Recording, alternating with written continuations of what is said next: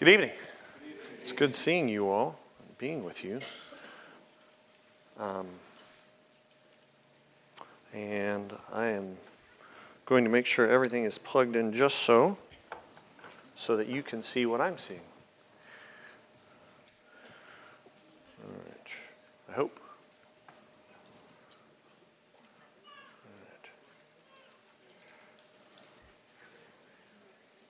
All right. Okay.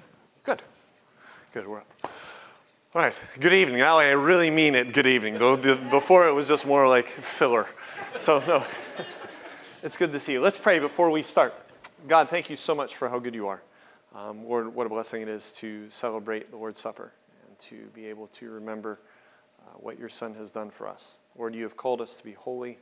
You've called us to be unspotted from the world.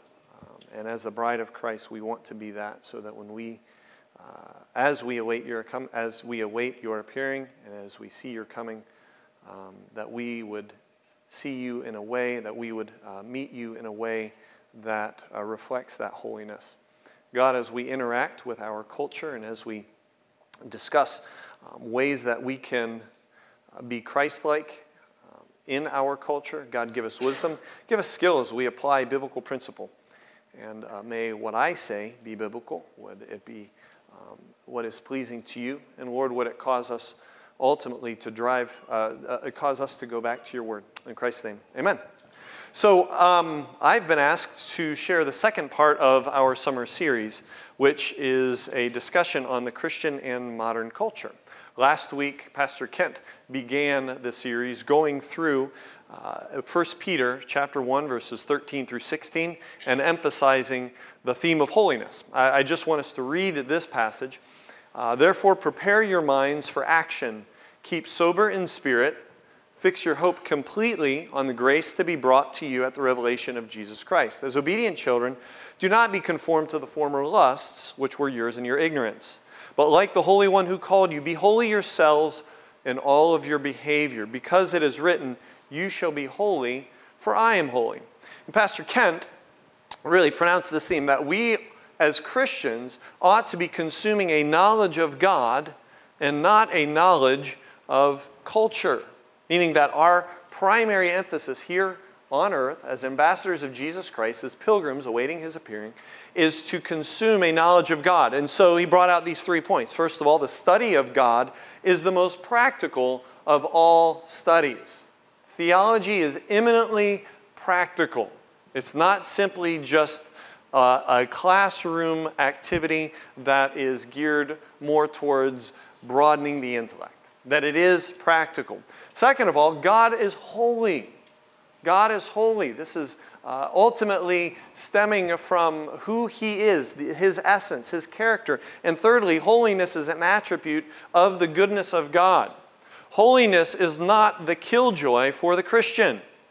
It is not a damper on, actually, what Mr. Basic kind of expressed even in his testimony earlier on, where, prior to salvation, he perceived life outside of God, outside of his holiness, as freedom. And as Christians, sometimes we can perceive the holiness of God as really a hindrance to maybe joy or whatever. Holiness is an attribute of the goodness of God. And so as a Christian, the theological basis for our interaction with modern culture really is God's holiness. And so what I want us to look at today is, and I've been given the title of the philosophy of the Christian and modern culture. So philosophy, philos, that's study or love, sophistry, that's words or language. And so what we're talking about here more or less is, how do we as Christians think? How ought we to think as we approach modern culture? And so if you'd like to turn to Ephesians chapter 1, we're going to be looking at these 4 verses in Ephesians chapter 1. If you'd like to just look at the screen, that's fine too. But we're going to use this as the springboard for where we're going. Okay? So Ephesians chapter 1, verses 3 through 6. Blessed be the God and Father of our Lord Jesus Christ, who has blessed us with every spiritual blessing in the heavenly places in Christ, just as he chose us in him before the foundation of the world, that we would be holy and blameless before him. In love, he predestined us to adoption as sons through Jesus Christ to himself, according to the kind intention of his will, and to the praise of the glory of his grace, which he freely bestowed on us in the beloved. Now, I want to bring your attention to a couple phrases here. First of all, the beginning of verse 4. Just as he chose us in him before the foundation of the world. So if you know Christ, you were chosen by him to enter into an eternal divine relationship. Why? So that we would be holy and blameless before him. God has elected the saints to have a divine marriage, if I can put it that way. That we ought to be holy and blameless in him. So in eternity past, he chose you, if you know Christ. In love, he predestined us to adoption as sons. Again, this familial, this family relationship articulated by Paul here in Ephesians, where the Christian has been predestined to be a part of God's family. That's pretty incredible. That's a divine relationship. Now, this relationship ultimately has implications. First of all, remembering that God is the sole originator. God is the one that initiated this. God is the one that originated this relationship. He's the one that provides this relationship. It should strengthen our relationship to him. In other words, we ought to live a life giving thanks to him for the relationship that he's called us to. And we should be that much more thankful for the arranged marriage that God has ordained. Now, the concept of an arranged marriage is somewhat foreign here in North America. In other cultures, arranged marriages are very common. And so we've been called to an arranged marriage in the sense that God has ordained us to be adopted into his family. And as the bride of Christ, we look forward to the marriage supper of the Lamb. We look forward to being united with Christ. Remember that we are not simply settling for a relationship with God through Christ. We don't love him simply because we're not supposed to love the world, as if he's the next best alternative. So we don't approach the Christian life from the perspective of, well, I'm not supposed to love the world. I really kind of do. And I have this urge, but I'm not supposed to do that. So instead, what am I supposed to do? Well, love God. Okay? Let me state it a little bit differently. Kind of in a negative way. The primary problem facing Christians is not the allure of the world. Instead, it's the forgetting and the failing to appreciate who God is and what he has done for us. The world is not too strong. Rather, the Christian's love for God is too weak. Okay? So the more intimate we are with him, read prayer. And the more we desire to know him through his word, through his people, our desire to please God will be greater and the allure of the world will be weaker. Okay? We sing that song, Turn Your Eyes Upon Jesus, right? The last phrase, and the things of earth will go strangely dim in the light of his glory and grace. And that's true. Because our love for God grows, and as a result, the allure of the world will wane. We still have a sin nature. We still fight that. Now you say, what in the world does this have to do with modern culture? And does the world, in 1 John chapter 2, verses 15 through 17, is that the same thing as modern culture? I mean, are we... So if you're not familiar with 1 John chapter 2, verses 15 through 17, it says this. Love not the world. Don't love the world. Neither the things that are in the world. If any man loves the world, the love of the Father is not in him. And I know we focus a lot on the first part, but I'll tell you what, that second part is really sobering. Because, in our culture, if God exists, if they believe that God exists, we know he does, but if they believe that God exists, God is love, love, love. And 1 John 2:15 says, those who love the world, the love of the Father is not in him. Why? For all that's in the world, the lust of the flesh, the lust of the eyes, and the pride of life, those are not of the Father, but of the world. And those things are passing away. But the one who does the will of God does what? He abides forever. So as we go forward here this summer, as we look in, we have these evening services, and we're talking through the Christian's relationship to modern culture. Should you just substitute the world for modern culture? Okay? I want to be able to answer that question tonight. Okay, as we talk about a philosophy of the Christian and his relationship to modern culture. I would like to recommend a resource to you. This is a book, I believe it's in our bookstore right now. This is a book that I believe the young marrieds have gone through, correct, recently. This is a fantastic book as it addresses not just world and worldliness, but the Christian and culture.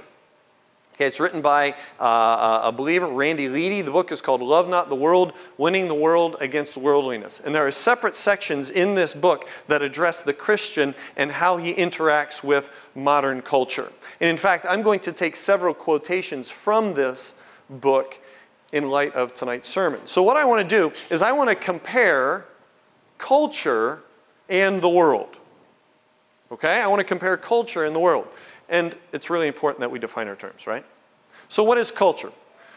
Well, according to this text, culture is the set of patterns of thought, communication, and behavior shared by a group of people living together as a society. Okay? That's culture. A set of patterns of thought, communication, and behavior shared by a group of people living together as a society. Now, compare that to the definition of the world. Again, this author defines the world this way. The unbelieving in all generations who demonstrate their lost condition and their separation from God by developing and pursuing values that are in direct opposition to his holy character as revealed in the Bible. Okay? Now, I hope that you notice as you're looking at this, there's a difference in tone of definition. One clearly has a negative tone. Okay? One not so much. And that's intentional. All right. So, can we just say, let me go back here. Looking at the definition of culture, set of patterns of thought, communication, behavior shared by a group of people living together as a society. That sounds pretty benign. Right? So, could we say that culture is morally neutral? I mean, culture is just neutral? And what we have to remember is that culture is always made up of sinners. Right? I mean, this world is inhabited by sinners. And their culture will always reflect varying degrees of sinfulness. So if you put sinners in an area, what will come out is their sinfulness at some level. Now, that's not all that's going to come out, but it will be manifest. So we can't say something is morally neutral, like it's neither good. Let's see, I have godliness over here. Over here. It's over here in this, so I got to make sure I do this. Okay, godliness over here, and we have evil over here. Can we say if, culture is just simply a set of practices, behaviors, and within a group of people, that it's just right in the middle? And we'd have to say no. So how would we describe it? Well, I don't know. This is kind of helpful for me. So it's a little bit left of neutral, but it's leaning towards evil. Why? Because that's man's bent. Right? Our theology, our study of the Bible informs us that man is totally depraved. When left to himself, he will pursue his own desires and he will not pursue the glory of God. Okay? So culture, even if it's just simply a set of behaviors, patterns that reflects a particular people group in an area, it's still inclined towards evil. Now, the world is evil. As we see the world described in 1 John chapter 2, verses 15 through 17, right? Or as we read James chapter 1, verse 27, where it talks about pure religion, undefiled as this, that believers help the fatherless and the widows, and that they remain unspotted from the world. Okay? So what we're talking about when we talk about the world, we're not talking about the globe. We're not talking about the grass and the trees and the stars. Okay? Nor are we talking about culture. We're talking about an animate system. Okay? We're talking actually about people and their practices that are in direct opposition to God. Okay? So when Jesus is talking to his disciples the night before he's going to be crucified, and he's talking about the opposition they will face by the world, he's not talking about culture, and he's not talking about nature. He's talking about sinners in their sinfulness in opposition to him. Okay, that's really, really important. You say, okay, so where are we going with this, and what about this whole kind of modern culture? Well, I'm glad you asked. Okay? What about modern culture? Well, have you heard, I'm sure you've heard the term pop culture, popular culture, okay? Contemporary culture as promoted, this author defines it, contemporary culture as promoted by the various forms of media, often, but not always, appealing to sinful lusts. Okay, so when we think of pop culture, you think of pop culture, certain things might come to your mind, just right off the top of your head, okay? And I'd venture to say that many of them are probably not closer to the godliness spectrum. They're probably closer to the evil spectrum. So here's how I illustrated this. So if you have godliness and evil and moral neutrality, okay, just somewhere in the middle, it's neither godly nor evil.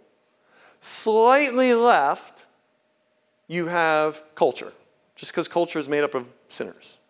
Okay? But then you have popular culture, which is often manifesting man in his selfishness and his sinful lusts, and it's popularized by various forms of media. We're not just talking about electronic media, but just disseminated communication. And then you have the world. Okay? So it's important that when we I think this is a helpful way of kind of laying this out. As far as modern culture, is that popular culture? I mean, is that just culture? Because when we talk about how we as believers are to interact with culture, modern culture in particular, it's important that we actually know what we're interacting with. Can I ask you a question? Is modern culture getting better or worse? Now, you laugh, hold on, a little chuckle, okay? And we can put some verses to that, but I think it's helpful to look at some illustrations, all right? So I'm going to show you. I hope I don't make any enemies, right? And I'm scaring Pastor Tim because he's right up front and center. Right? All right. Isn't modern culture synonymous with worldliness? Here's an advertisement, okay? I don't know if you can read the print in the back, but this was an actual advertisement by Winston Cigarettes back in the 1940s and 50s, okay? Taste isn't the only reason I smoke.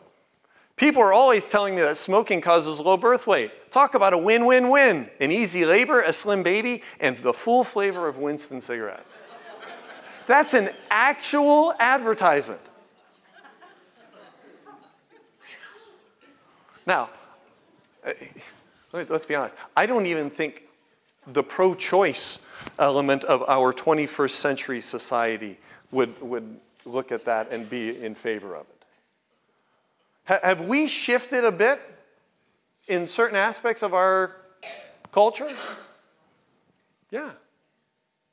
I mean, so when I ask you the question, what direction is our culture moving? Yes, we know that it's occupied by sinners, and it is inclined towards greater sinfulness. However, there are aspects of our modern culture that aren't explicitly hell-bent on evil. Okay? I'm going to show you another one, and this is going to kind of reveal where I am in life, just with my family. So this is a picture that was hanging up in a store in our mall. The store is Justice. Okay, it's a store for tweeners, the girls in between the ages of 7 and 14. Okay, so this picture was hanging up. Just looking at the picture, when I saw it in the mall, two things struck me. First of all, they're not all white. You have a lot of different cultures and nationalities represented in that photograph, don't you? Okay. Has that always been the case? No. Is that a good thing? Sure. I think it's a great thing. I don't know about you, but I'm really looking forward to the every tribe, tongue, and nation bowing before the throne. And that's a blessing. So I look at that and I see it. You know what else I see? And father of daughters coming out here. Not everyone in the picture is supermodel rail thin. Now that's recent. But as a father of daughters, I am well aware of how mankind has hijacked the definition of beauty, the definition of femininity, and really assigned virtue to a clothing size and thinness. I mean, man looks on the outward appearance. Yes, that was true with Samuel, but it's also true today. So I don't know about you. I actually look at that and I'm really encouraged. Because when you look at society and you look at people, not everyone is this big. And don't think for a minute that, and I'm probably speaking to the choir here, but we evaluate ourselves based on what we see, whether we like it or not. And so do young girls. And so you have a clothing company that's making an effort to try to combat a very narrow definition of beauty and a very, I think, skewed definition of health with a simple picture. I'm kind of encouraged by that. Again, that's me, father of 3 daughters. We have these discussions, at home.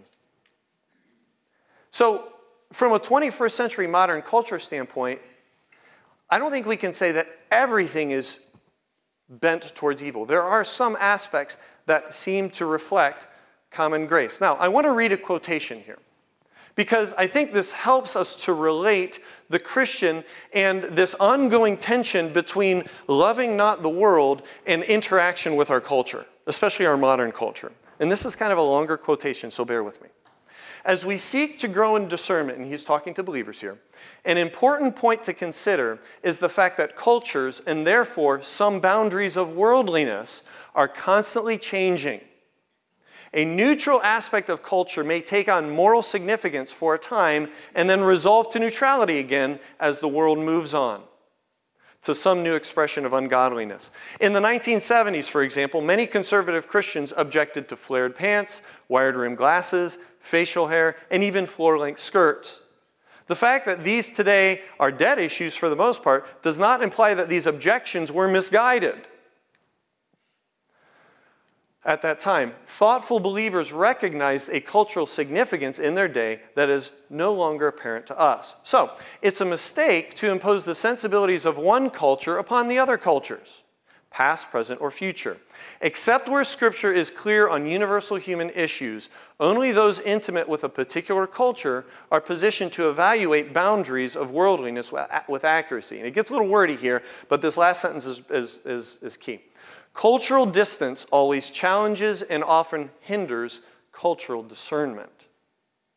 So those within a culture, those believers within a culture that are intimate with that culture are more keenly aware of the worldliness within that culture.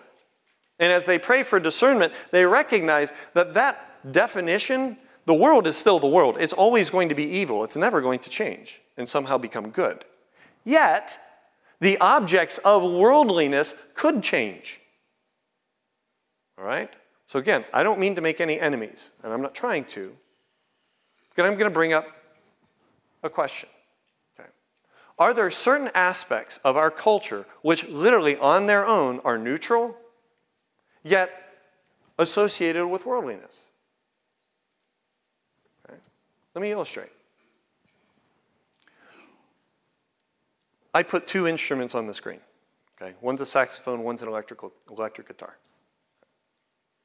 Which instrument is appropriate for worship? I gave you a false dichotomy because I'm having you choose either or. Okay? I have a cousin who's in the Church of Christ, and he would say neither because they didn't have any instruments in their worship. It's all a cappella. Okay? Some might say neither because of what you associate those instruments with. I mean, they're both inanimate objects, yet don't both carry cultural significance? Don't both carry cultural associations? Sure they do. Within this room, you're going to get a diversity of opinions on that. And can I tell you, within a discipling and an evangelizing and discipling church, you're constantly going to get a diversity of opinions. Because the level of association differs from one to the next. One of the blessings of being able to walk a new believer through the Word is seeing how God changes them.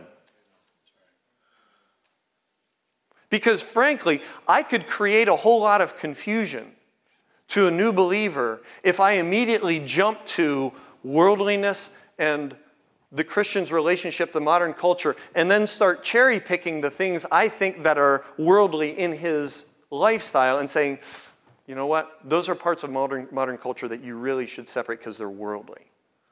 As opposed to God working through His Word and making things clear. Right? Now, remember, and these are just some summary points, remember that the unredeemed culture will always move towards greater worldliness, while believers are to be moving towards godliness. These are two opposite directions. I put on here 2 Timothy 3, verses 1 through 17, because verses 1 through 10, Timothy is being told by Paul that in the end times, towards the end, perilous times will come, and there is a trajectory of bad to worse. So when I asked you the question earlier, so which direction is our culture going, you kind of chuckle, and it was kind of a loaded question. I know, I set you up. But many of you, I bet, were thinking of this, right? Things are moving from bad to worse. But you, Timothy, you're moving in a different direction because of the Word, which is able to make you fully mature and complete in Christ-likeness. 2 Corinthians 3:18, Paul is saying the same thing to the Corinthian church, that they, by reading God's Word, are growing from glory to glory, from one level of godliness, but they're growing more godly as they read the Word and as the Holy Spirit changes them. Now, much of the worldliness attached to something in a culture is related to its association within that culture. And remember that both older and younger generations will naturally attach worldliness to something that has clear sinful associations, even if those associations are not as clear to other generations. Okay? So I was a second-generation Christian. Right? So my parents got saved when they were in their 30s. Late 20s, 30s-ish. And I was told at a young age that there were certain things that weren't good and that they were worldly that I did not understand. Because I honestly did not see the association. And you know what? I see the exact same thing playing out now as a parent. Where I'm instructing my children. And I'll be honest with you, my wife and I are having conversations about associations and worldliness. What do we believe? Because this whole worldliness thing is somewhat fluid, right? I mean, there are certain things that the world attaches to, and ultimately the world is the one that defines worldliness. They're the one that attach, and when do they detach? And do I have to figure that out? So, part of the reason why I bring this up is because, part of the reason why I bring this up is because of, I think, the simplicity that God allows for us as Christians to live in. Because in one sense, we could be really, really confused. What's acceptable? What's worldly? What's part of our modern culture? Is this okay? And then constantly questioning. First of all, I think it's important to consider this. The only culture within which our Father requires us to keep ourselves unspotted from the world is the one, or the few as the case may be, in which we actually live. From time to time, we may have occasion to try to evaluate some issues within another culture, but the difficulties raised by cultural distance require us to be reserved and tentative in such judgments. Basically, that means this. So when I was a teen, I always thought it was cool when I heard stories of European countries that legalize alcohol to teens. Like in Germany, you can drink beer and when you're 12. Why can't we? You know, classic adolescent thought. Sorry, adolescents, if you're in here. I don't live in that culture. I'm here. So, I mean, when it comes to that particular issue, it's pretty cut and dry. God has called you to live in a particular culture, and I think sometimes, just from the outset, sometimes part of the confusion is when we think, well, this might be okay in this culture, but it's not okay in my culture. But if it's okay in this culture, and if I move to that culture, then I guess it's okay. And we can kind of salve our consciences. And more often than not, when we do things like that, really we're just trying to justify an aspect of our lives that frankly the Holy Spirit might be convicting us about.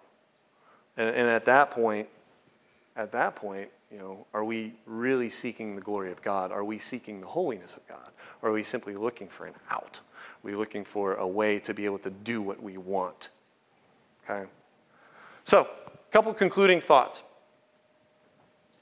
as we go from here. We must be patient with cultural transitions. And again, we're talking about a philosophy of the Christian and modern culture. So this is very much a work in progress. And by the way, there's other pastors here that I listen to them preach. They inform me theologically. But as far as this is concerned, I'm sure them, the elders, you probably have a say in this as well, where this can become more complete and more biblically refined than what it is. So, we must be patient with any cultural transitions. And it isn't our job to convince someone that something is not worldly, even if it was worldly several decades ago. Okay? I really want us to think about, especially that second part. It's not our job to convince someone that something is not worldly. I think we should just go straight to 1 Corinthians 8 through 10, where the essence of Christian liberty is being willing to defer what are my rights for the sake of the growth and the advancement of my brother or sister in Christ. And that brings great joy. That brings great unity to the body of believers. And there can be a lot of angst and a lot of tension when it comes down to a point of disagreement where one person thinks something is worldly and I don't. And don't they know that that was an old-fashioned way of looking at things? And why don't they just catch up with the times? And maybe if I just kind of try to persuade them and really show them, if we're not careful, we could be steamrolling through the conscience of a brother or sister and actually becoming a stumbling block. Okay? Second of all, we must defer to the weaker brother when our decisions will influence his walk with the Lord, and we kind of touched on this. Thirdly, I think we must be gracious with those believers who differ from us, recognizing that we too are still growing and that we're spiritual works in progress. How many of you have arrived? None. I haven't. I'm still growing. There are things that are me that are changing, and praise God they are, because there's often where we kind of wince when we think about some of the things we said and did as Christians when we were less mature. Right? People are still very much works in progress. Fourthly, we must honor the God-ordained authority structures placed in our life, and we must listen long to what they say and value their wisdom. I put here Hebrews 13:17. This is ecclesiastical leadership or church leadership. Could even include those who have discipling relationships within you, where you're asking for their input and getting it. Titus 2, where obviously that's very familiar with us, where we have the older teaching the younger. And listening to the words of someone who perhaps has lived a little bit longer and has a bit more experience and is spirit governed. And maybe we don't necessarily agree initially, but we still need to listen long and give that respect. And then fifthly, we must have the Bible as our authority and never use it simply as a tool to justify what we like. The Bible is not a source book for being able to defend my personal preferences, especially as it relates to me and my engagement in modern culture. Okay? So that when I look at the Bible, ultimately my goal is to bring glory to God, and I do that by being a believer, by being part of His family, but by being holy. and have an ongoing pursuit of becoming more like Jesus Christ. And becoming more like Jesus Christ, and I love how Pastor Ken has put it this way. When we become a disciple of Jesus Christ, we allow for him to micromanage our lives. To where we don't just simply have a one and done evaluation and then say, okay, well, this is settled, I can move on. But our lives, as we study God's Word, we're constantly being refined. There's an ongoing process of growth where there might be something truthfully that in light of a brother or sister, or in light of a greater sensitivity to where I am in the season of life, I might have a different response and maybe put off something when before I really didn't see it as much of a deal at all. Or it may be that something that I was so convinced, so much so that when I saw persons A, B, and C doing this or supporting this, I felt really upset. And I felt like there is, you know what, as I grow, there's a sense of, you know what, the trajectory of their lives is growth and sanctification. They're spirit governed, they're serving. So, maybe I should be more gracious then. Okay? All that to say, this is very much a work in progress. I know I said this before, but a philosophy of a Christian as he or she relates to modern culture is something that I think, as I said before, it's ongoing, but it's also, it has an end goal, and the end goal is Christ-likeness. The end goal simply isn't compatibility with a culture. It's not simply getting what we want and somehow having this intellectual, foundation. It is lifestyle. It is, as Pastor Kent said before, the holiness of God is ultimately practical. Theology is ultimately practical, and it's going to look like change in our lives. I hope this has been encouraging to you. I'm looking forward to hearing the other pastors as they develop this and working through the Word together with you. All right, let's pray. God, thanks so much for this evening. I thank you for the time to just unwrap some principles here from the Word. We thank you that we have been called to the family of God. We thank you that we've been adopted into a family, and Lord, that we've been called to holiness. And as a result of being called, Lord, we've been given the opportunity to be distinct, to live in this world, but certainly not be of this world. God, give us wisdom and discernment, even as Pastor preached this morning about not being in the Word and using systems of just rules and regulations to somehow govern spirituality. God, may we refrain from a judgmentalism. May we refrain from a self-assigned spirituality, but instead skillfully walk the road, the careful road that you've called us in, especially within our culture, where there's so many things that seem to be going in opposition. But Lord, we know that the King is coming, that he will make all wrongs right. We do know that we are pilgrims and sojourners here on this earth. And as a result, we must live in a way that you are given glory and that we become more holy. We love you in Christ's name. Amen.